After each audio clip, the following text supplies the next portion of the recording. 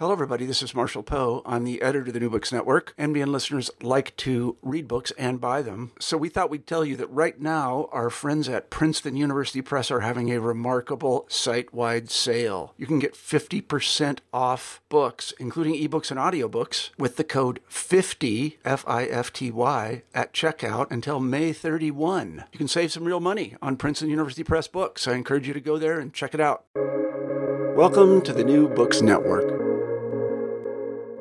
Hello, everybody, and welcome to New Books in Latino Studies, a podcast channel on the New Books Network. My name is Jonathan Cortez, the producer and host of today's episode, and today we'll be talking with Dr. Aarón E. Sánchez about his recently published book, Homeland. Aarón E. Sánchez is a Chicano intellectual and cultural historian. His book, Homeland, Ethnic Mexican Belongings Since 1900, was published by the University of Oklahoma Press in 2021. He received his PhD from Southern Methodist University, and his dissertation won the 2014 National Association for Chicana and Chicano Studies Tejas Foco Dissertation Award for Best Dissertation in Tejano Studies. He is a professor of history at Dallas College in Dallas, Texas. In addition to his academic publications, Sanchez's writings, where he provides historical context and perspective on contemporary issues through a Latinx lens, have appeared in nationally acclaimed journalistic outlets like The Washington Post, Latino USA, NPR's Code Switch, Sojourners, and the Texas Observer, among others. He was awarded the 2019 Award of Excellence from the ACP for Best Monthly Column for his writing in Sojourners. Apart from being a writer and a professor, he is a happy husband, a proud father, an avid runner, and a dog lover. And I am so excited that you included that because I've been thinking about getting a dog. So maybe we can talk about the pros and cons of having a dog off air. But Aarón, thank you so much for being on the podcast with us today. Thank you so much for having me, Jonathan. And I do recommend getting a dog. Yeah, you do. Okay, great. I was wondering if you could begin the interview by telling us a bit about yourself. Perhaps tell us a bit about where you grew up, where you went to school, who you worked with, who you were inspired by, and how you became interested in the topic of Chicano intellectual history and ethnic Mexican identity making in Texas and the Southwest more broadly. Yeah, so I was born in California, actually, but didn't spend too much time there. My dad was in the Air Force. He was born and raised in El Paso, Texas, and my mom was born in Juarez. And so that's where most of our family comes from, the El Paso, Juarez area. And he joined the Air Force, and we moved around for a little bit and ended up for 2 long portions in Wichita, Kansas. And we lived right outside of Wichita, Kansas in a tiny suburb called Rose Hill, Kansas. And then we moved to Abilene, Texas, out in West Texas. And that's where I finished up middle school and high school, and then went off to college in San Antonio. And so while I was out in West Texas, I had never up until college read anything Chicano studies, no Latino authors, no Latin American authors.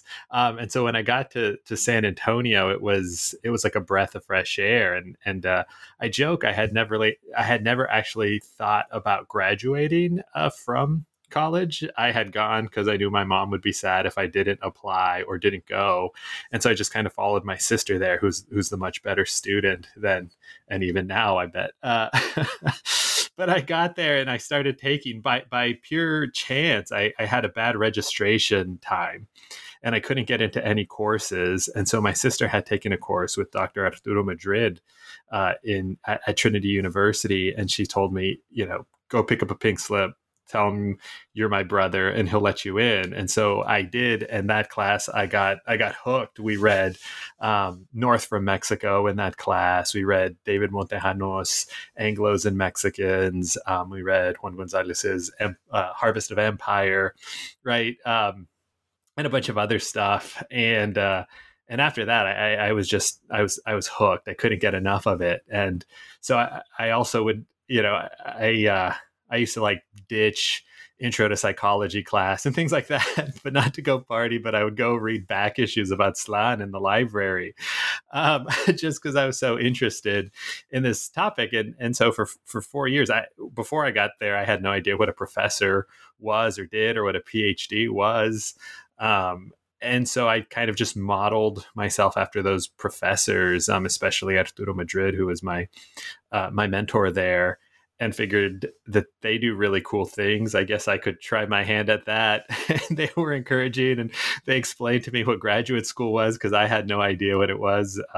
We were first generation college students, my sister and I. And so I went off to graduate school, and Antonia Castañeda, who was down in San Antonio, we had a chance encounter in the library. I worked at the library, and I was looking for graduate programs. And she mentioned that SMU might be a good fit because they focus on the Southwest. Their stipend was rather generous, and they had a top-notch historian in John Chavez there, who she thought would fit my interests well. And that was because at Trinity, I came out of... I double majored in history and Latino studies, but most of my coursework was in the kind of interdisciplinary cultural analysis that you do in kind of more Latino studies things. And so it wasn't necessarily traditional history. And so she thought someone like John Chavez, who has that background in literature and in American studies, would be a really good fit. So I went off to graduate school there, and I still was... This is like the first time I was, I mean, it sounds bad, but this is where I actually became an Americanist, right? Like, these are my first U.S. history courses, where I actually become a real U.S. historian in graduate school and taking classes with John Chavez. And I'm still not 100% sure what I'm doing. I still love literature. I still love poetry. I still love all of this stuff, and I just can't see myself giving that up to go read, I don't know, like political telegrams and letters from diplomats for that kind of stuff, which seemed like what quote unquote historians did. And so I remember talking to John Chavez and explaining him kind of my interests, right, of being able to see that there's not truth in fiction or poetry, but there's something important about the ideas there. And he goes, well, yeah, of course. I think what you're trying to do is intellectual history, a history of ideas. And then I was like, oh, of course. Then it clicked, right? And then I felt like I could actually do what it is I wanted to do and connect all of the various sources that I was using and drawn to tell a bigger history. And so I think those are like two connections I think that run through my work. Is clearly the influence of kind of my dissertation advisor, John Chavez, and my undergraduate mentor, Arturo Madrid. Arturo Madrid wrote early essays on like the Pachuco and the Pocho in those early Aztlán articles. And then you kind of see the influence of John Chavez's work through The Lost Land and Beyond Nations in my work as well. So finished up there and kept working on the dissertation and got it turned into a book. That's so exciting that we could talk a whole podcast just about that. I mean, I'm especially interested in this move to Kansas because I also have family in Wichita, Kansas, and it's like, what are Chicanos doing there, right? But they're doing a lot there. So, but that's for another book maybe.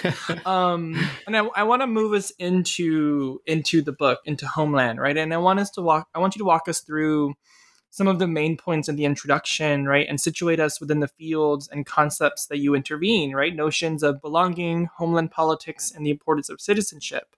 But before we get into that, I want to pull on something that you talked about in your bio, where you say, you're talking about like, oh, this notion of intellectual history gave you a better understanding of how to bring all of your interests together, right? And so I want to ask you why you felt it important to stress in your book that your book is a Chicano intellectual history, right? And you write on page 3, quote, I assert that not only were ethnic Mexicans manual laborers, conquered people, and segregated proletarians, but they were also people who thought deeply and profoundly about their position in the world, end quote. And you go on to make clear that the book is not a social history of prominent Mexican-American intellectuals, And I'm asking this question because often graduate students, especially, are asked to define their work in a certain kind of history, and those limits or definitions aren't always clearly defined. So my question to you, my first question is, why is this distinction between intellectual history and the social history of intellectuals so important? And then how do you define for yourself intellectual history? Mm-hmm. That's a really great question. I wanted to call it an intellectual history for a couple of reasons. Certainly, I wanted to speak directly to the larger field of U.S. intellectual historians and intellectual historians, or the world of the kind of the history of ideas, because when I started reading those works and attending those conferences, all those historians were certainly interested in asking the same kinds of questions that I was. But every time I heard their presentations, ethnic Mexicans and Latinxes and Latinas and Latinos were not part of the conversation, right? They weren't even asked about in many of those areas. And I was a bit speechless. I asked myself, like, what do you mean we're not in, you're not asking about us, you're not seeing us as central to these questions that you're asking. And so I was speaking directly to like the field there that has kind of not talked about us in many cases. So I wanted the work to be recognized in that field. I made the distinction in Chicano history because, as you know, there's kind of a long legacy, for better or worse, of social history and labor history. And while those terms have grown, right, like now we're past like the new social history to like the new social history, or however many news you want to add on there, maybe like a new with a little exponent of like 3 or something like that. But it's certainly, I think the focus is a little bit more on just kind of their lives, or what they're doing in the right, organizing in factories or fields in many cases. And so you ask a bit of a different set of questions there. And so, the social history of intellectuals, or the social history of ideas, is more concerned with, like who did they have? I mean, this is an exaggeration, right? But like, who did they have as a grammar school teacher or something like that? And so those details are important. But if we're asking about these larger ideas, maybe not so much, right? That there is that social history of ideas does span social history and the history of ideas. And so with this being called an intellectual historian, I wanted to place ethnic Mexicans within these big ideas that folks had been talking about. I mentioned a bit in the beginning, right, kind of White's history on the history of human rights, right? This is a world divided in its big history of human rights.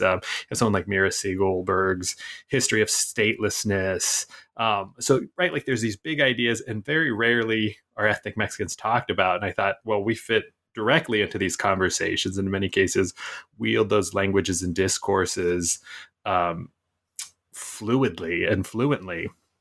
And so I was certainly clearly influenced by like Erez Manella's The Wilsonian Moment, in which he takes what we thought of these ideas and just kind of shifts them a little bit, looks at them from a different perspective. I thought that was a really brilliant work. I was influenced by the similar work of like John Chavez's Beyond Nations, and so his history of nationalisms, using Chicana and Chicano internal colonialism, and applying that kind of thought from different groups there. Or even someone like Raul Coronado's A World Not to Come, where he puts this group at the center of the Enlightenment, right? And really gives us this different set of ideas of the Atlantic world, or of the Enlightenment.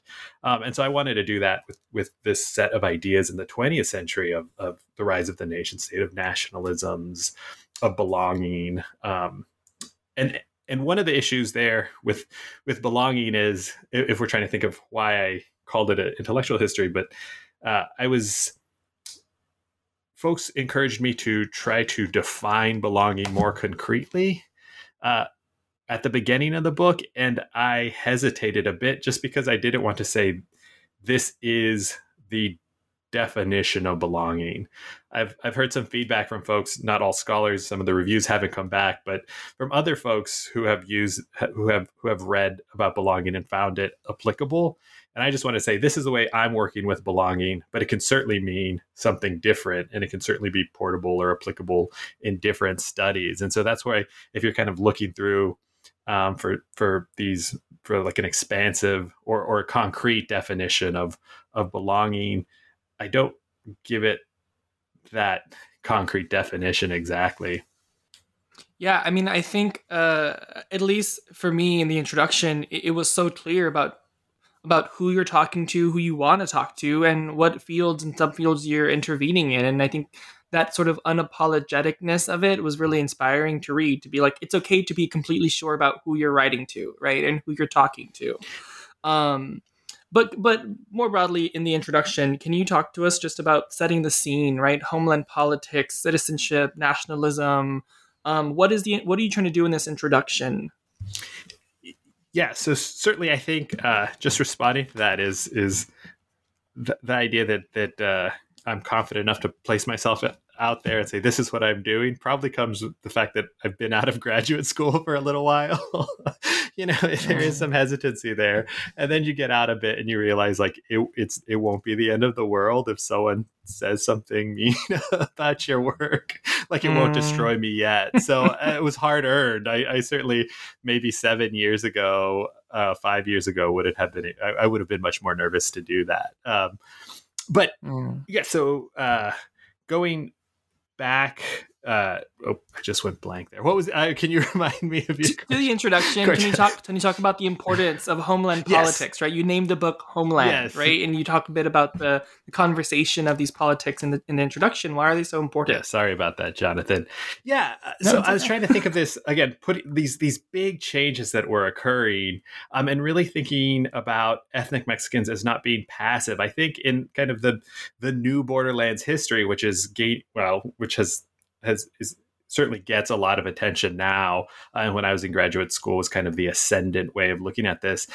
There's this sense that, like, ethnic Mexicans are kind of like talked about, but they're not participating at the center of these ideas and conversation. And so I wanted to again look at how ethnic Mexicans were developing their own ideas of nationalisms and how these ideas were impacting them and how they were changing them. And so we began, and of course, a lot of this wasn't my original research in the 1900s, as you have folks like, where I get the concept of homeland politics, Emilio Zamora talking about this Mexicanist tradition, right? Before we get these huge waves of Mexican migration in the middle of the Mexican Revolution, that you have these groups that largely understand themselves as Mexicano. And they come together, and I say, like, the high point there is that primer Congreso Mexicanista in many cases. And so, yeah, their understanding of themselves as kind of Mexicano there is that there's not necessarily that division between one side of the border or the other. Citizenship isn't the main division. To an extent, the division is class almost at that meeting, but they're working together. The shifts that come after the revolution kind of break that Mexicanist tradition when you get these large groups of folks who consider themselves Mexican, and then they come into contact with these US-born Mexicans and they say there's nothing Mexican about you. And so those aren't just intra-community debates, like I mentioned. Those are actually really important debates in the way that they're thinking about what the border means, what kind of industrialization means, what it means, what a nation means, what a nation state could be or should be, or how it's going to work. And so those debates, while they're being debated over who's Mexican and who's not, they're actually connected to these larger sets of ideas in the kind of west side barrios of San Antonio or in El Paso or Brownsville. Yeah, this brings us a bit into chapter 1, right, where you talk about that specific shift between late 19th century Mexicanist identity and, like, sort of before, right, the solidification of nation states and the importance of citizenship. You're talking about how regionalism was really important, right? My family's from Jalisco or whatever. We're all Mexican, but like you said, it was less about nation and citizenship and more about perhaps division of class. But in chapter 1, you do a really great job at laying that out. And then you say that these sort of 3 waves of Mexican migration in the early 20th century drastically shift the population in predominantly ethnic Mexican neighborhoods to be predominantly Mexican exiles, right? From Mexico during the Mexican Revolution, the Cristero Revolt, labor opportunities. There are multiple push and pull factors, right? But can you talk a bit about specifically how Mexican nationals thought of U.S.-born Mexicans during this time in the early 20th century? And perhaps you can even get into this idea of Mexico de afuera, right? Why does that become such an important community formation tactic? Yeah. And so, regionalisms are going to be really important for this, especially in like the 19th and early 20th century. And we're going to see that there are these tensions and competitions between these romantic regionalisms crashing into nationalisms and being superseded. But that's going to be a really messy process on top of the fact that you have revolution and forced migration and then another nationalizing project in the U.S. Southwest. And so all those are colliding. All those things are colliding in Texas and these different barrios there. And so you start to get to see these folks come into these places, right? I mentioned San Antonio a lot, but at first you have these kind of fairly well-off exiled politicians. They might be folks like Madero, who comes to the U.S. for a little while. They might be the Flores Magón brothers who come for a little bit, right? And so there's these kind of more better off folks who come, and those folks come with some capital in many cases as well. But given the kind of racial politics of the United States, where they can end up is in neighborhoods that they probably wouldn't have lived in Mexico, right? And so they see these working class U.S. born Mexicans as below them in many cases, but they are also wanting them to be Mexican, but using them as examples of what could go wrong because the U.S. is bad. When we start seeing more of that anti-U.S.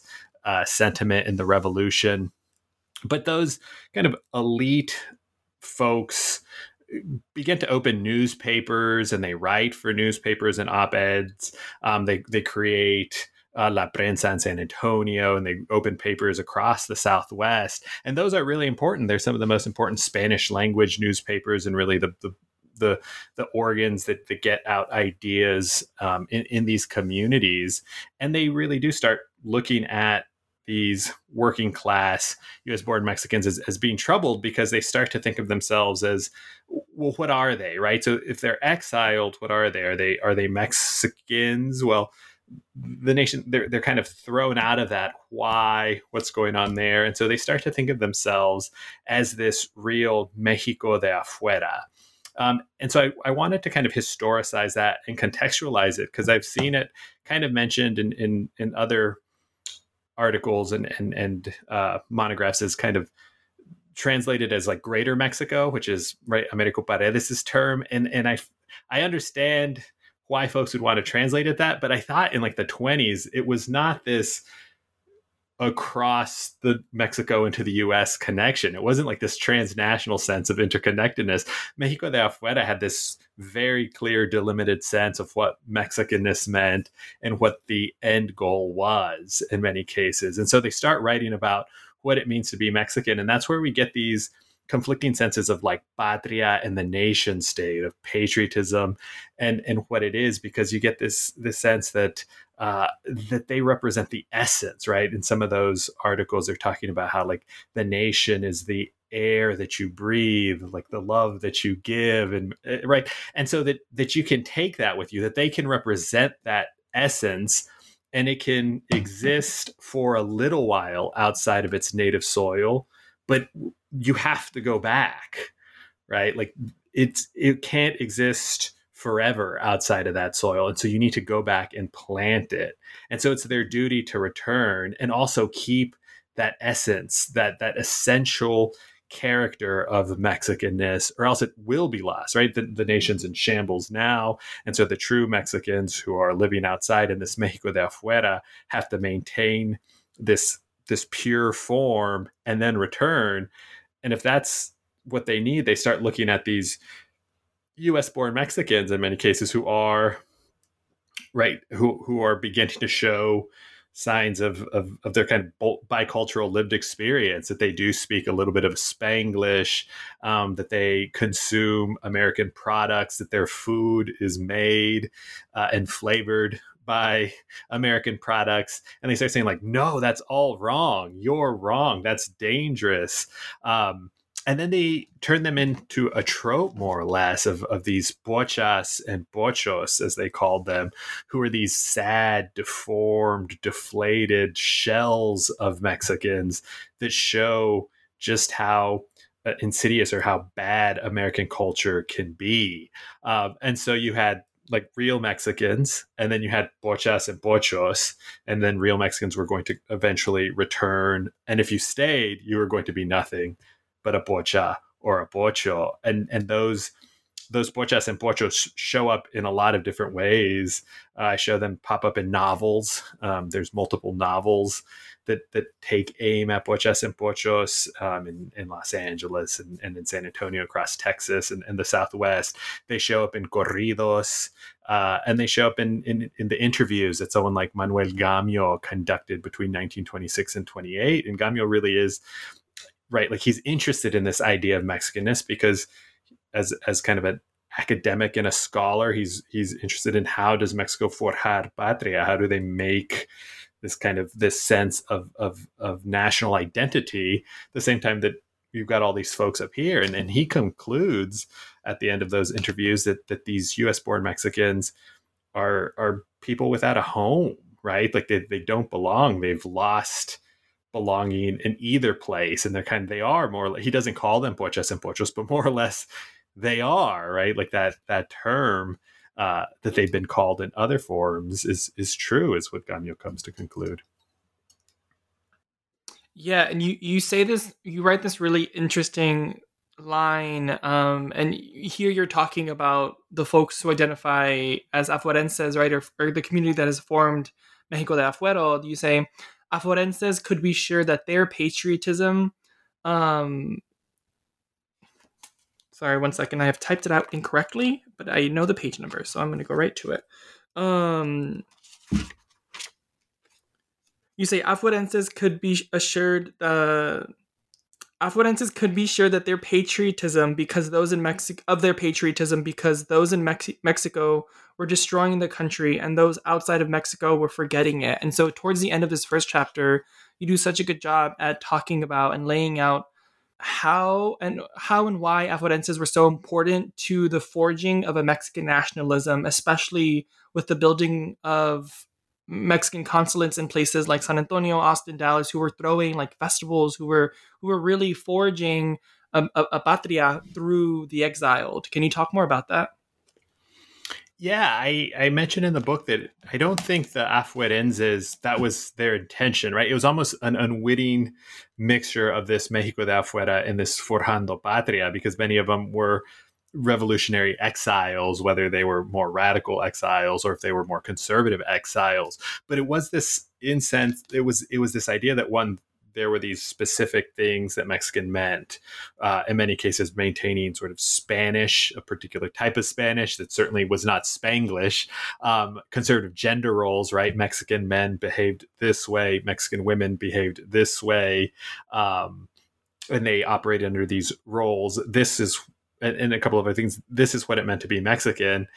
And then they belonged solely in Mexico and not the US. And so the Mexican state, once we start moving into like the lesser violent period by the 20s, also tries to do that, right? They're trying to create this new Mexican nationalism because there had been an uneven national identity in Mexico throughout the 19th century and early 20th century. Not to say there was none, right? I don't mean to say that, but it was uneven.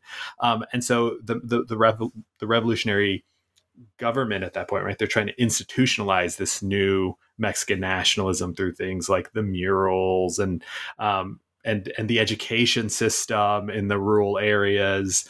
And so they're trying to form this citizenry, if you can, that largely subscribes to similar ideas of the Afuerenses, right? Saying, we belong here. This is what we are. And they would go out. I mean, Vasconcelos runs for president in the United States, right? He visits San Antonio and Los Angeles and goes across the Southwest. You have lots of those folks coming to those areas and giving lectures or writing articles in the Spanish language press. And so they say, hey, this is good. And for many decades in the 20th century, the Mexican state thought that folks who had come to the U.S. there could be something good with them returning to Mexico, because maybe they bring back with them certain skills, right? Like if they learned how to do something in a factory, they can bring it back and apply. If they learned how to do something in the farms, they could kind of bring it back. So this was their attempt. Like this was opportune that they could still reach out and hold on to these folks and bring them back into their nationalizing project in many cases. So the kind of Mexico de Afuera and the Forjando Patria go hand in hand unwittingly. It wasn't intentional, but both those projects of trying to define belonging as being only in Mexico and being this certain set of behaviors or ideas kind of coincided. Yeah. Okay. Yeah. Thank you so much for that clarification. That was great. So then around the same time, on the opposite end, right, U.S. born Mexicanos or U.S. born Mexicans, Chapter 2, the rise of Mexican Americanism. How do we get to that? Yes. And so this is right. The Mexican American generation is pretty well studied. It has been since the 90s in Chicana and Chicano and Chicanx history, certainly. And I think, the idea of the Mexican American generation is Mario Garcia's term. And lots of ink has been spilled about how appropriate or useful it is or not. And again, I think given the social history bent of Chicana, Chicano, and Chicanx history, that you do get this sense like it is generational, right? Like that there are these social aspects. And I think many historians have emphasized like, oh, they go to World War II, they're surrounded by the patriotism of World War II. They fight abroad. They come back and say, no, we're U.S. soldiers. We don't believe in those things anymore. We deserve rights. And while there's validity to that, I thought it was much more complicated than that, or I thought it was much more complex than that. That wasn't the only thing that was going on. In fact, those ideas, which I found in the primary sources, were happening much sooner than 1942 or 43 or 45 or 54. Much of what I saw is that division, the rise of Mexican Americanism, the term and the ideas that underlied that identity were rooted in the homeland politics, those really alienating and homeland politics of the 1920s that I conclude chapter 1 saying that effectively U.S.-born Mexicans are expelled. They're kicked out of Mexico de Afuera because they're seen as being really un-Mexican. And I largely say that stings, that leaves a mark, that influences their ideas, because they start to say, well, if we're not Mexican, then what are we, right? And that group starts to say, well, we're American. Maybe we belong in the U.S. Maybe those Afuerenses are right. We don't belong in Mexico. Many of us never lived in Mexico. Many of us have no intention to go to Mexico or return to Mexico. And so maybe this is where we belong. And if that's the case, then how do we assert our belonging? How do we make it stick? And so getting kicked out of Mexico de Afuera is really important. And then getting their belonging to stick, to have it seen as valid, as recognized, that's when they start to see that turn to citizenship. It wasn't just that we served in World War II. They understand by the 20s and 30s is that citizenship is becoming this new legitimate means of belonging, right? Like that's the way that that folks, that you're going to be recognized as belonging here is if you're a citizen. And so that's why we start seeing those groups in the 1920s, those early Mexican American groups in San Antonio, like the Order Sons of America and the Order Knights of America. They are the ones who start to say, no, this is for U.S. citizens, right? Like part of it is, if we can't be part of your group, we're going to form our own group. and this is how we understand our responsibilities and our obligations and what we are and where we belong. And you see the effect. You still see the impact of Afuerense ideas and of being called pochas and pochos in those early groups. Some of my favorite quotes come in that second chapter, where I think it's in 1926. The president of the Order of Sons of America writes in this mailer, like, once and for all, we have to stop being beggars of a nationality, men without country. He writes this in Spanish, of course, right? So it's tenemos que dejar de ser mendigos de nacionalidad y hombres sin patria, right? And it sounds so much more poetic in Spanish, right? But he's saying, yeah, like, we are beggars of a nationality, right? They feel fully displaced. They're kicked out. Some of those debates in 1929, when those three organizations, the Latin American Citizens League, the Order Knights of America, and the Order Sons of America, form into LULAC, the League of United Latin American Citizens, in 1929, they more or less repeat that same idea that they are people without a country, right? Like, folks get up in that debate and they say, like, if we don't do this, right, we are going to be these wandering beggars who gave their children nothing. We're going to be these pariahs that don't belong anywhere. So maybe if we do this, our children will have a nation. Maybe if we do this, our children will have a home. And so that's 1929, this is well before World War II. And you can't understand those debates, you can't understand those speeches without understanding what had been going on through the 1920s of them being called pochas and pochos and these, sad wannabe Americans. In one book, they call pocha, they kind of call this pocha, they say, tú que eres una pocha infeliz que ni a Bolivia llegas, right? Which is kind of hard to translate, but she's like, what are you but a sad wannabe American who doesn't even come close to being a white girl, right? This is what someone's saying to this US-born Mexican in the novel. And so those ideas sting, and that's what they're responding to in many cases, of being kicked out of Mexico de Afuera, being displaced from that sense of belonging. They're responding to it, and then they start to see the legitimate ways that their belonging is going to be recognized is through citizenship. And they start saying, well, we haven't been aware of this for a really long time, and this is how we're going to make it stick, but it comes with some things that you have to do. You have to behave these certain ways, right? In many cases, they had to subscribe to these ideas of middle-class comportment. And they talk about, the league, they talk about LULAC being kind of like serving the role as a minister and teaching these poor folks how to behave.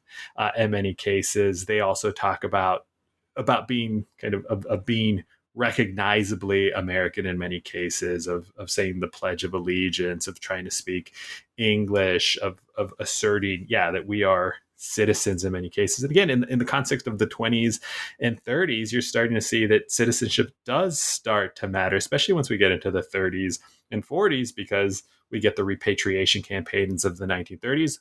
Although many folks learn too that you can be a citizen and that doesn't keep you from getting deported, but it's an attempt to, right, they think, okay, well, maybe our citizenship isn't being recognized enough in many cases. By the 1930s. The benefits, the first social programs, the first way to access the social safety net in the United States becomes dependent upon citizenship. And so folks start to recognize, like, okay, there is something about citizenship that's important that we better lay claim to. And again, before 1942 or 45, in those time periods, that they start saying, yes, citizenship is the way. And again, that conversation's occurring across the globe. After World War I, you start to see those first, like the Austro-Hungarian Empire collapses, and the nation state really begins to solidify. It becomes this recognized across the globe as this primary political human organizational unit. And it really does start to grow that bureaucratic strength of those bureaucratic teeth to make it matter. And so ethnic Mexicans in the borderlands understand that, and especially US-born Mexicans and Mexican Americans understood that. Yeah, I mean, just thinking about broadly this happening at the same time with the rise of like the start of the Border Patrol and like the hardening of the US-Mexico divide and like who is a citizen and who is not. And And it's interesting because it's not only it's citizenship, but a certain type of citizenship, right? A whiteness, a claim to whiteness that underscores and undergirds and upholds this type of citizenship with which they were trying to maintain and get to. But I want to keep moving on because I think there's so much in this book to talk about. So in chapter 3, even at the moment in the early 20th century when nationalisms were being hardened, right, the labor movement offers a disruption in some ways to citizenship and nationalism. Can you talk to us about that? Yeah, so chapter 3 focuses on labor internationalism, especially among the ethnic Mexican left. And there, if Mexico de Afuera was focusing on being like Mexican citizens and being specifically Mexican, and then Mexican Americanism was focusing primarily on being U.S. citizens and this set of ideas, labor internationalism started to say, like, we don't want to recognize citizenship as that primary determinant of belonging, right? In fact, all those other things should be seen as less important identities, right? Like, this is workers of the world unite. And certainly that the legacy of the left in the United States is uneven. And that's what I try to make clear in the first part of that chapter, is that while labor internationalism promises to be, like, it hopes to be all workers of the world unite, there were issues of race and class in the United States, right? That the white labor unions in many cases didn't want Black union members, that in some cases in Texas, both white and Black unions were upset that Mexican workers were coming in. And again, it was because they were pitting all these folks. They were competing against one another in many cases. And so there was this scarcity for wages and resources intentionally. But the ethnic Mexican left was this kind of transnational. You had ethnic Mexican left. You had Mexican leftists coming up from Mexico in many cases, like the Flores Magón brothers, writing in places like Texas. And Texas had one of the widest circulation of their paper, right? They had a huge membership. And given our sense of Texas politics today, that usually catches folks off guard. But you also have to remember, right, like Texas was also at the heart of the populist movement in the late 19th century. So there was a kind of radicalism that existed in Texas. But yeah, like the whiteness of that radicalism could vary too, right? Like how they defended it. Many folks in Texas said, like, I don't deserve to be treated like that because I'm a white man. In many cases was the understanding of that radicalism only went so far. The ethnic Mexican left radicalism was much more radical than that. In many cases, we find that it's more radical than that because it's led by like radical women activists who pushed our understanding of the purpose of sort of, right, what we'd call today like heteropatriarchy, but what the purpose of those gender roles was, what the purpose of gender oppression was, what the purpose of labor oppression and those kind of things were, right? So understanding that there were these dual wage systems between white and Black, but then there's also, or say Black and white, or white and Mexican, but also these systems of oppression that exist between men and women, and that you have to work to eradicate all of those. Those ideas were at play in Texas, right? And within the ethnic Mexican population. I think my example of that was among the pecan shellers under the lead of Emma Tenayuca in the 1930s, so that you have many ethnic Mexicans. These are both U.S. born Mexicans and Mexican nationals who work in San Antonio shelling pecans, and San Antonio, in that first part of the 20th century is the capital of the pecan shelling industry. And so they employed thousands of ethnic Mexicans who would literally break the pecan shell and get the meat out. And they would work 12, 14-hour days and get paid horrible wages. They'd work in horrible working conditions with poor ventilation. They had all kinds of health problems you can imagine. And so they kept cutting wages in the 30s. And so finally in the 30s, they go on strike after a wage cut. And that strike is, they try to put that strike down because they claimed that almost all of them were communists, and some were, right? Emma Tenayuca was an unabashed communist. She was proudly communist. But there were also some liberal labor organizations there who tried to organize, but their organizers in many cases were these kind of white women who had negative views of the the ethnic Mexican women that they were organizing, right? They kind of went down and they were expecting to teach them manners and sewing classes. Like they were these weird, almost like Americanization programs that you would have seen in like the progressive era. And Emma Tenayuca was like, no, we're going to teach these women, right. Like that these women already know how to organize. So we're going to work together, and achieve something other than making, of knitting something pretty.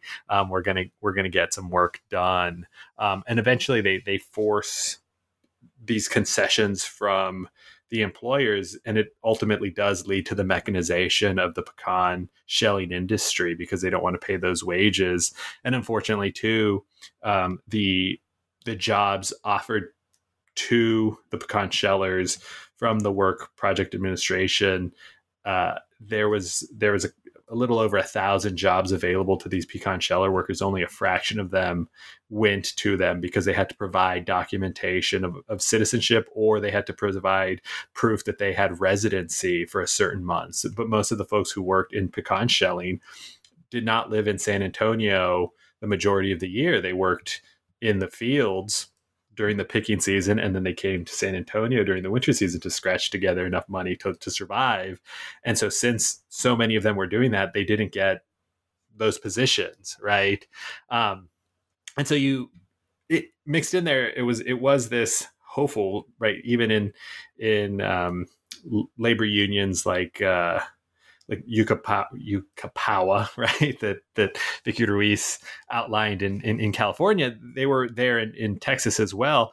And there's these great promises, but then there's also the kind of shortfalls. I mean, the harsh realities that they run into in many cases. And then I kind of show that that New Deal liberalism also, it wasn't just like Red Scare tactics that ended the ethnic Mexican left. In many cases, it was like New Deal liberalism that did too, right? And it was that context of New Deal liberalism that required citizenship, that required these certain aspects that actually allowed Mexican Americanism to really blossom, right? To actually become the dominant set of ideas for most of the 20th century.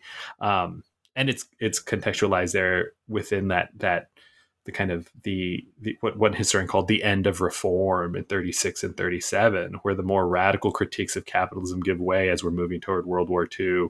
And no longer do you say like capitalism has these real problems. Instead, capitalistic growth will end all inequality eventually because the rising tide will lift all boats. And so the ability to make those critiques declines by the end of the 30s.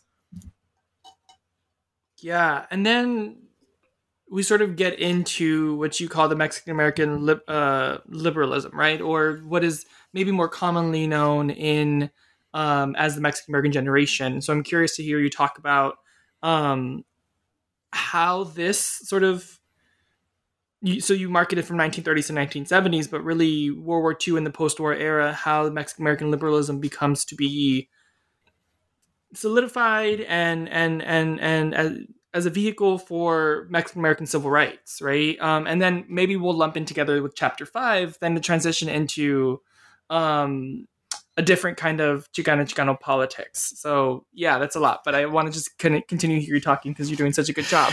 Yeah, and so Chapter 4 was, I mean, so when you have to revise, so Chapter 4 was completely new when I was revising from, say, like the dissertation to the book, right? Like this was completely new, and there was a couple of reasons for that. One, I learned a lot more since the dissertation, right? But also, and it was intentional because I wanted to put ethnic Mexicans at the center of these big ideas, right? So in intellectual history, this idea of liberalism is really important, right? Lots of folks are talking about it. In general, though, you get this sense of kind of like white liberals and then a lot of, say, like liberalism in the African American community. And when we were when I was looking at it, I was saying like, but what about ethnic Mexicans in many cases? What was going on here? So it's an attempt to engage the history of ideas of the history of liberalism, and also look at, right, like put it into context with another intellectual historian, Daniel Rogers' idea of like the age of fracture, right? Like, so what begins to fracture there in many cases. And so I was thinking about what's going on in this time period, and then again trying to understand these divisions as more than just generational, and right, like there wasn't just the Mexican generation and the Mexican American generation and the Chicano generation. Like those, again, they're helpful in many cases as shorthand, but it wasn't just like people were born 15 years apart. In many cases that we start to see that there are some really important shifts in ideas and why people make it and why people don't, or why folks would subscribe to this set of ideas in many cases. And so when I was looking at Mexican American liberalism, so much of it had to do with the way that like social science models understood how social progress is achieved, right? And so ethnic Mexicans are at the center of like social change in the 20th century. And so we have like two avenues in the 20th century, right? Like we have reform, so social reform, or we have revolution in many cases. And so if you're looking at like 1910 with the Mexican Revolution as being like the first social revolution of the 20th century, does not work all that well. I mean, somewhat well, right? But by even by the end of like Lázaro Cárdenas's presidency, you see that shift away from that more radical to more of the growth of liberalism model of like the Mexican miracle, right? So revolution didn't work. So let's try social reform. And there was this understanding of like these preconditions that had to exist within communities for that reform to be able to take place. There were these models largely premised on the understanding of white Western European, or at least American communities, on how you would achieve social program that were kind of developmental or hierarchical.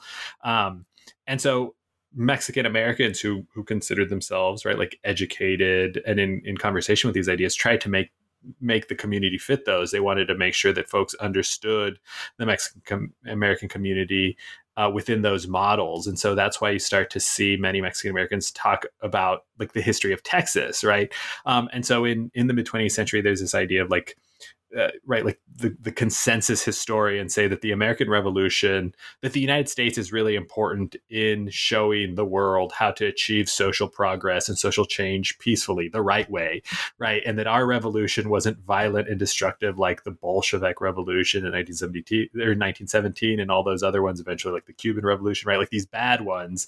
Ours was ours was the model. Like you should really follow the American model that was like liberal and Lockean. And so we had these certain ways to understand it. Well, if Mexican Americans wanted to be considered that part, they couldn't, right? Like there weren't Mexican American Minutemen at that time, but they largely lock onto this idea that like the Texas Revolution is their way to fit themselves into this larger story, right? And so they weren't colonized, they weren't conquered, they weren't uncivilized. And again, all these are like in quotes in many cases, right? Like the Mexicans weren't uncivilized, that they were actually civilizers, and that they were fitting like the same project. And in some cases they lean on like Bolton's idea of civilization is going from like south to north in many cases, since they couldn't fit themselves into the more Turnerian model of east to west.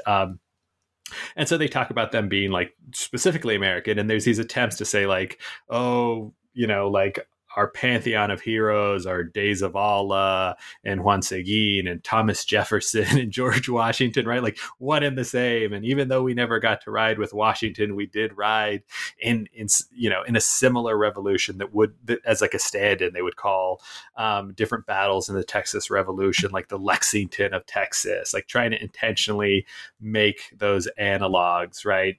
Making those connections so that folks recognize them as, to some extent, right, as like white civilizers as well. And then in the social sciences too, right, there was this idea like this is what you have to achieve, these certain preconditions for development, and you can follow these models. And so like Mexican American social scientists also subscribe to those, because that would have been, for better or worse, the academic consensus. And so they tried to use those models, right? They actually tried to carry them out. And some Mexican American or ethnic Mexican or US born Mexican social scientists really stretch those models and find out that they don't work very well.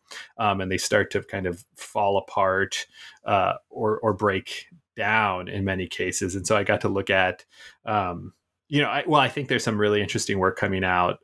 There's an intellectual historian named Natalie Mendoza who's at the University of Colorado, who's doing really great stuff, looking at the like George Sanchez and Carlos Castañeda, and comparing it to like Bolton and their use of these like historical modes and like these historical models, which is great and influenced the book. And then there's like the historian Ruben Flores, who looks at like pragmatism and liberalism there that influenced it.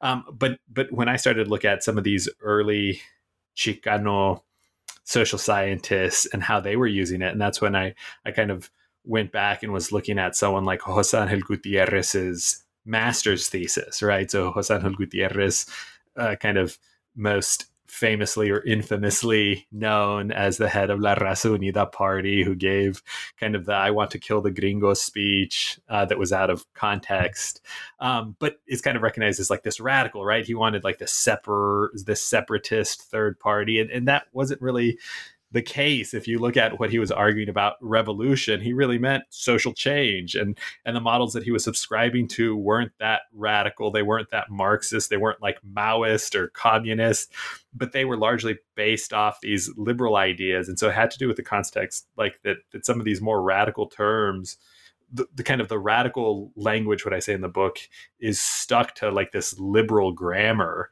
that had been developed largely by the US for most of the 20th century. And it's when Chicana and Chicano academics began to really try to test those theories and those models that they start to crack. They realize they don't work, right?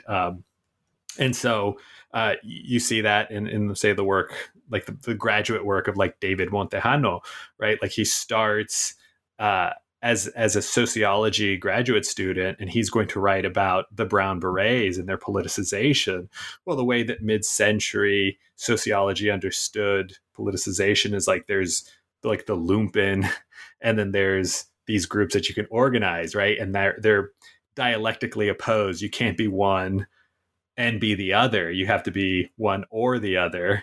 And it moves only one way. Well, if he was trying to apply those same models, it didn't fit, right? And he got so frustrated that he abandoned that dissertation, and he had to find a new way of explaining what was going on, right? And it took him years later to be able to write what he wanted to write about the Brown Berets, but in the process wrote, right, like Anglos and Mexicans in the Making of Texas.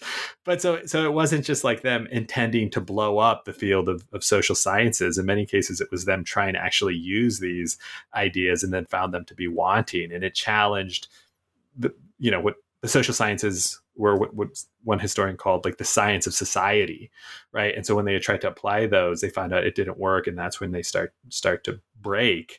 And so I began that chapter with these 1968 civil rights hearings in San Antonio.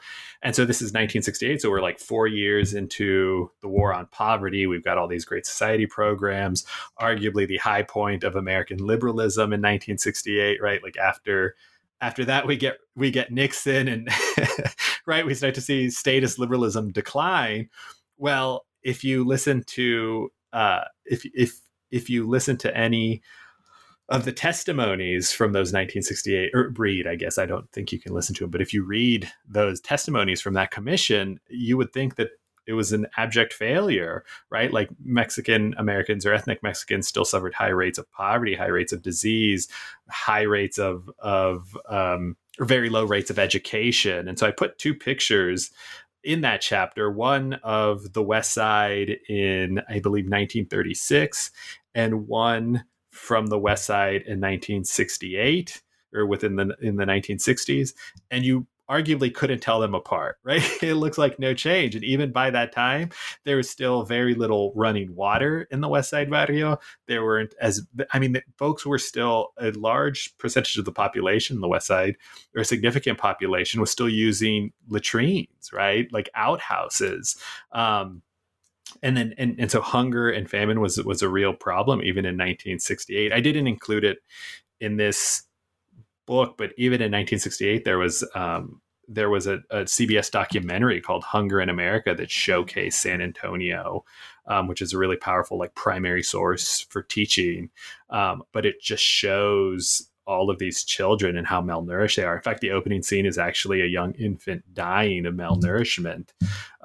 It is, yeah, it's really heavy. And so this was the high point of liberalism. And so you're saying, like, this is why we get a group of activists, academics, organizers starting to say these ideas don't work, right? So it wasn't just, I end the chapter, it wasn't just generational, although arguably it could be, right, like in generations, but it was also this change of ideas as well, that it wasn't just they were like, no, those guys are squares, it wasn't that simple that they just thought old people were lame or anything like that. It wasn't like the don't trust anyone over 30 kind of idea of that was popular among the new left, but they actually tried some of those ideas and found them to fail, and they weren't working very well. And so that's why you see that shift away from Mexican American liberalism, of statist liberalism,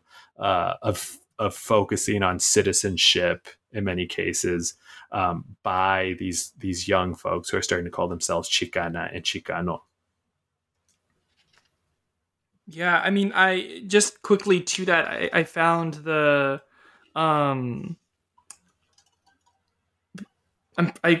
his full name is escaping me, but Peña's story in Paso, so clear in that transition of being like, hey, these things aren't actually working, and putting more pressure on the institution, and then Mexican American liberals being like, whoa, that's a little too radical for us, right? So that transition where he is kind of that movement between, right? But I want to get to chapter 5. You lay out, and I love that you sort of were like, the Chicana movement isn't just one thing, right? There are many different directions, many different ideologies, right? And you lay out 3 here. Why did you feel these 3 were important to talk about in the context of this book in the 20th century? Yeah, so El Peña is really interesting. I probably should have mentioned him in that question, but so I wanted to make clear that certainly the Chicano movement wasn't just one thing, and that we definitely see that there are so many ideas, because I felt like kind of more recent Chicano movement historiography was increasingly critical of the Chicano movement. Although I think it was not meant as a compliment, but I have been called neo-Chicano in my interpretation. I don't think that was meant as a compliment, but I'll take it as a compliment, I guess. But I did think it was important because there were these big changes, although I certainly didn't want to say that these were the only 3, right? Like, I think there's still a lot that needs to be done about, like, brown capitalism, which I think would be a really fascinating intellectual history. But these 3, I thought, fit in to how we're beginning to understand belonging and theorizing space and homeland that came out of the Chicano movement, right? And so they kind of intersected with this, I think, this big concept that was found all over the Chicano movement of Aztlán, right? And so what was Aztlán? Was it this hope that we would actually create this liberated independent nation state? There were some who wanted that, right? And again, if we understand how folks were understanding, like, liberation at mid-century, like, that was the course of development, right? Like, the way that you would reach stature and equality was you needed this independent nation state that would then be recognized by the international body of other nation states, And so there were some, but many folks who were using Aztlán did not necessarily think they would achieve revolutionary liberation that way, right? And so liberation, belonging starts to shift. And so there were differences, though, in how they understood Aztlán. And so I lay out kind of barrio cultural nationalism, and that was understanding, like, the barrio as being the place where Chicanas and Chicanos belonged, and it meant these certain sets of ideas, and that was kind of independence. That was almost like it was like an independent state, but it was also, like, largely independence from, like, white America, right? Independence from these colonizers. Now, did they want, like, their own nation state? No, and that was what was complicated about barrio cultural nationalism, is that, yeah, some folks were like, no, we should have our own bank, right? That's very different from someone who says, like, no, we should have our own independent nation. But the issue with Barrio cultural nationalism, it was certainly working class. It was while it had some shortcomings, which I make clear in the chapter, it was really important in that it begins to change the way that the community in these barrios understood itself, right? And so there were problems of gang violence in many of these communities that the Chicanismo, right, of their particular strain of Chicanismo really does remedy, right? Like they start to see themselves not as different gangs, but as one raza. They see their responsibility not as kind of causing trouble, but as trying to help the community. And so the vato loco in the case of Barrio cultural nationalism becomes really important. He because it's gendered, right? Like he is going to be the agent of change. He's responsible, and those skills, those things he learned as a vato loco are going to translate, right? Like those are the skills he's going to need to protect his community. Those are the skills he's going to need to protect his wife or the children or the people within the community. And so they have to be kind of tough. They have to be masculine. They have to be violent. They need to be aggressive. But that was one of the problems, right? Like that they largely understood kind of political disenfranchisement within those gendered understandings, right? And so that's why you get so much of the language of like political emasculation, right? That they've been politically castrated or they've been emasculated, and so why so much of their writings and ideas came out as this necessity to like sexually conquer both, right, like their partners and also society. In many cases they had to be virile, right, as lovers and as activists. And so you see that in the work of like the poet Ricardo Sanchez. You even see that in the work of Abelardo Delgado. You see that in the work of a lot of the Pintos in places like Huntsville Prison and different places. And so there was, in this case, I do call this like an intellectual history. I do mention in the introduction that I think this sits at the intersection of intellectual, cultural, and literary history. And so in this chapter, there is some recovery going on. Like I try to use less well-known examples. You get so much. There's certainly like Luis Valdez and a little bit of Corky Gonzalez, but I figured that within like the folks who'd probably read this, and even maybe folks who weren't familiar, I did want to make it accessible, but like they probably have already read I Am Joaquin. So I wanted to show that these ideas were influential, not just among, say, traditional intellectuals or these professional intellectuals, but like somebody was so moved by these ideas in like Huntsville State Prison that they began to write poetry, right? And so being a historian, I don't have to be as concerned with like the literary quality, or right, like in quotes, like the literary quality of it. Like there are probably better examples, better like poetry that I could have used, but I thought it was really important to show that these are regular folks so moved by these ideas that they write, that they paint murals, that they actually go and join an organization, that's how powerful they were, even knowing they aren't the best painters or the best poets or something like that. But again, that Barrio cultural nationalism was really limited in its understanding of liberation, and so troubling.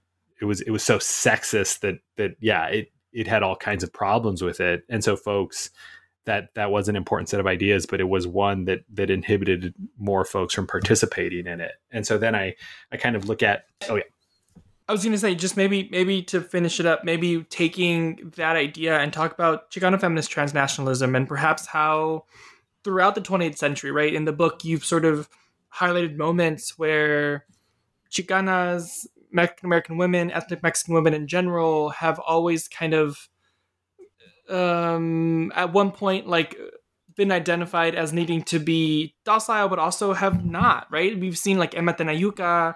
There are women in the Chicano feminist transnationalism section where you talk about they were even too radical for some of the Chicanos, right? Like like there are women who are kind of breaking molds all over the place. So maybe finishing out this chapter with talking about how Chicana feminist transnationalism played with the Chicano movement and like their ideologies of their own identity making. Yeah, I think again, being Chicana there, they understood how some of these institutions, how troubling some of these institutions were, and how much they needed to be transformed. Right, like so. I think in many cases, like the Lulackers and other folks were like, "Hey, the only thing bad about like city council is that you won't let me serve on it." Right. Or the only thing bad about the military is that I can't make sergeant or something like that. Right. And I think Chicanas were really at the forefront of saying like, no, the military is bad because it is part of this like imperial project that kills lots of folks, usually women and children. And so their understanding of that really pushed them to be critical of so many of these institutions, to reveal the structural failings and the structural problems of all these institutions that were beyond just like liberal reforms. And I think Chicanas, right, like there was a deeply kind of homophobic strain in so much of the activism of the Chicano movement that applied to Chicanas, whether they were queer or not, right? Like many who said, hey, we're feminists, they were called with like meaning to be an insult, that they were like lesbians. And then many of them said, well, we're not, but why is that wrong? Right. And so you start to see these coalitions, these solidarities, these connections between Chicanas, recognizing and understanding the interconnections and giving space and making space, right? Making space for eventual like queer theorizing and queer understandings of, right, like the problems of heteronormativity within the Chicano movement, and rethinking, right, that like within these basic human relationships, like these greater, they understood the greater structural problems in the world, but they also understood how you had to like transform these very basic human sexual and sensual relationships as well, right? Like how those were kind of the foundation that we had to build upon. And so that's what I look at in that section of chapter 5. Yeah. Well, yeah, and at the end of chapter 5, you make so clear the important, and you just talked about it, right? The importance of Chicano art as a way to imagine other worlds and consciousness, other modes of consciousness. And I think you did that so well with, like you said, including so many poets and their work in this, in especially chapter 5, who aren't maybe as well known or as well received. So thank you for that. But do you have anything that you want to add for the conclusion, or just sort of like rounding out the conversation of the book? Like, who do you hope this book is read by? How do you hope it helps graduate students, just in general? Any other thoughts? Yeah, the little feedback I've gotten back from the conclusion is it ends on a kind of depressing note. And it does. I think so much needs to be done like on that post 1970s period. And I think there was some really interesting attempts by historians to kind of re-periodize our understanding of like the civil rights movement, not as just like this added chapter in this liberal fancy story, but understanding it as this larger ideological transformation, right? And so again, that conclusion was another attempt to put ethnic Mexicans at the center of like what Daniel T. Rogers called the age of fracture, right? Like you can read that whole book, which was influential, but where Chicanas and Chicanos, right? So I wanted to say like we were there, right? Also trying to understand how is the larger like Latinx community now understanding belonging, especially in this new neoliberal era, right? And so I was trying to I mentioned that like neoliberalism is this idea that we're going to have to deal with, and that Mexican Americans have also made concessions to, right, for better or worse. And so that was the conclusion. I guess who I hope reads the book is as many folks as possible. I tried to, when rewriting this from the dissertation into the monograph, is I definitely tried to minimize the jargon and the theorizing, because I did want to make it accessible to non-academics. I wanted undergraduates to be able to read it, and not just at the upper division level. I really hoped that this could be read at those intro levels, at those survey levels. I really wanted folks who aren't academics, who aren't in school anymore, to be able to pick it up and read it. And I intentionally wanted it to be relatively short. Again, the dissertation was, I think, north of 300 pages. And so I knew folks wouldn't want to read that outside of a handful of like graduate students, although I want graduate students to read it, certainly, but I wanted it to be read by as many folks as possible. And so I tried to limit some of the way that academics sometimes write, that is not the best writing, that is not as accessible. And I think, yeah, I mean, no, I was just going to say, I think for myself, I thought that it was incredibly accessible, and that I would and am going to assign at least a couple of chapters in my classes, especially when thinking about early 20th century identity formation. So mission accomplished. Thank you so much. But I think just to sort of help wrap us up, before we go, the last question that we tend to ask on this podcast is, what are you working on now? I think the last part of that question was cut off. I'm sorry, Jonathan. Oh, no, fine. That's fine. I was going to say, usually the last question we tend to ask on this podcast is, what are you working on now? Okay. I'm working on two things that I haven't worked on as much as I'd like to, given the last year has been a pandemic and I've been at home and my two kids have been at home, and it doesn't lend itself to writing as well. There's two academic projects. I think there's a shorter article that I'm working on that is I've tentatively titled Los Académicos Chicana Chica. Well, no, I think it's I think ethnic Mexican social scientists and the science of society, right? And so it builds more upon that little section in chapter 4. And so I'd actually like to jump into more of those mid-century social scientists. So not just like José Angel Gutiérrez and David Montejano and Julian Zamora, and how they really do grapple with these ideas and actually transform it, right? Again, putting Chicana and Chicano studies at the center of these big ideas, and actually showing how it's in conversation and actually drives the conversation for some in some areas. So it's the title is actually taken from a poem that David Montejano, I don't know if you'd remember. Next time I talk to him, I'll ask if he remembers it, but it was a poem he wrote as a graduate student in one of these Chicano movement journals. I think it was Caracol, right? And you know, it's like hocicos de iguana lleno de mierda or something like that, right? Like it's this really angry poem directly aimed at academics, right, and the field that he wants to go into. And so, I'm interested in the social sciences as kind of a little bit more of like a traditional intellectual history of placing Chicana and Chicano and ethnic Mexican thinkers on par with what the field has done to shake it up. The longer research project that I hope would be my next monograph that I've kind of started on is a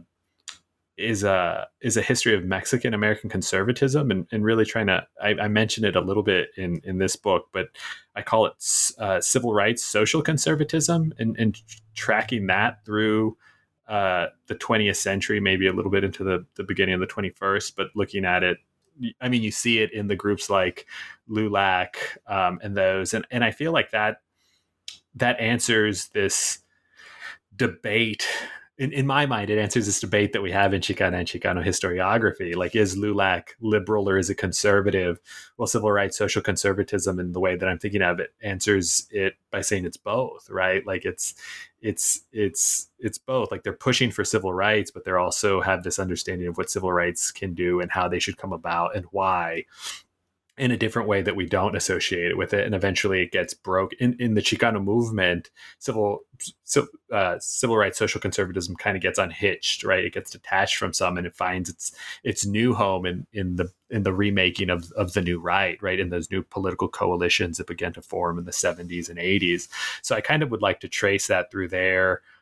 Look a little bit at those brown capitalisms, maybe looking at those community development corporations that were popular in the Chicano movement. So something like the East LA, what is the East LA Community Union? I think Telecu, Mexican American Unity Council, Chicanos por la Causa in Arizona, and so, they start out as like these Chicano organizations, and then turn into like these community development corporations, and continue into like the 90s, and they're still in existence today.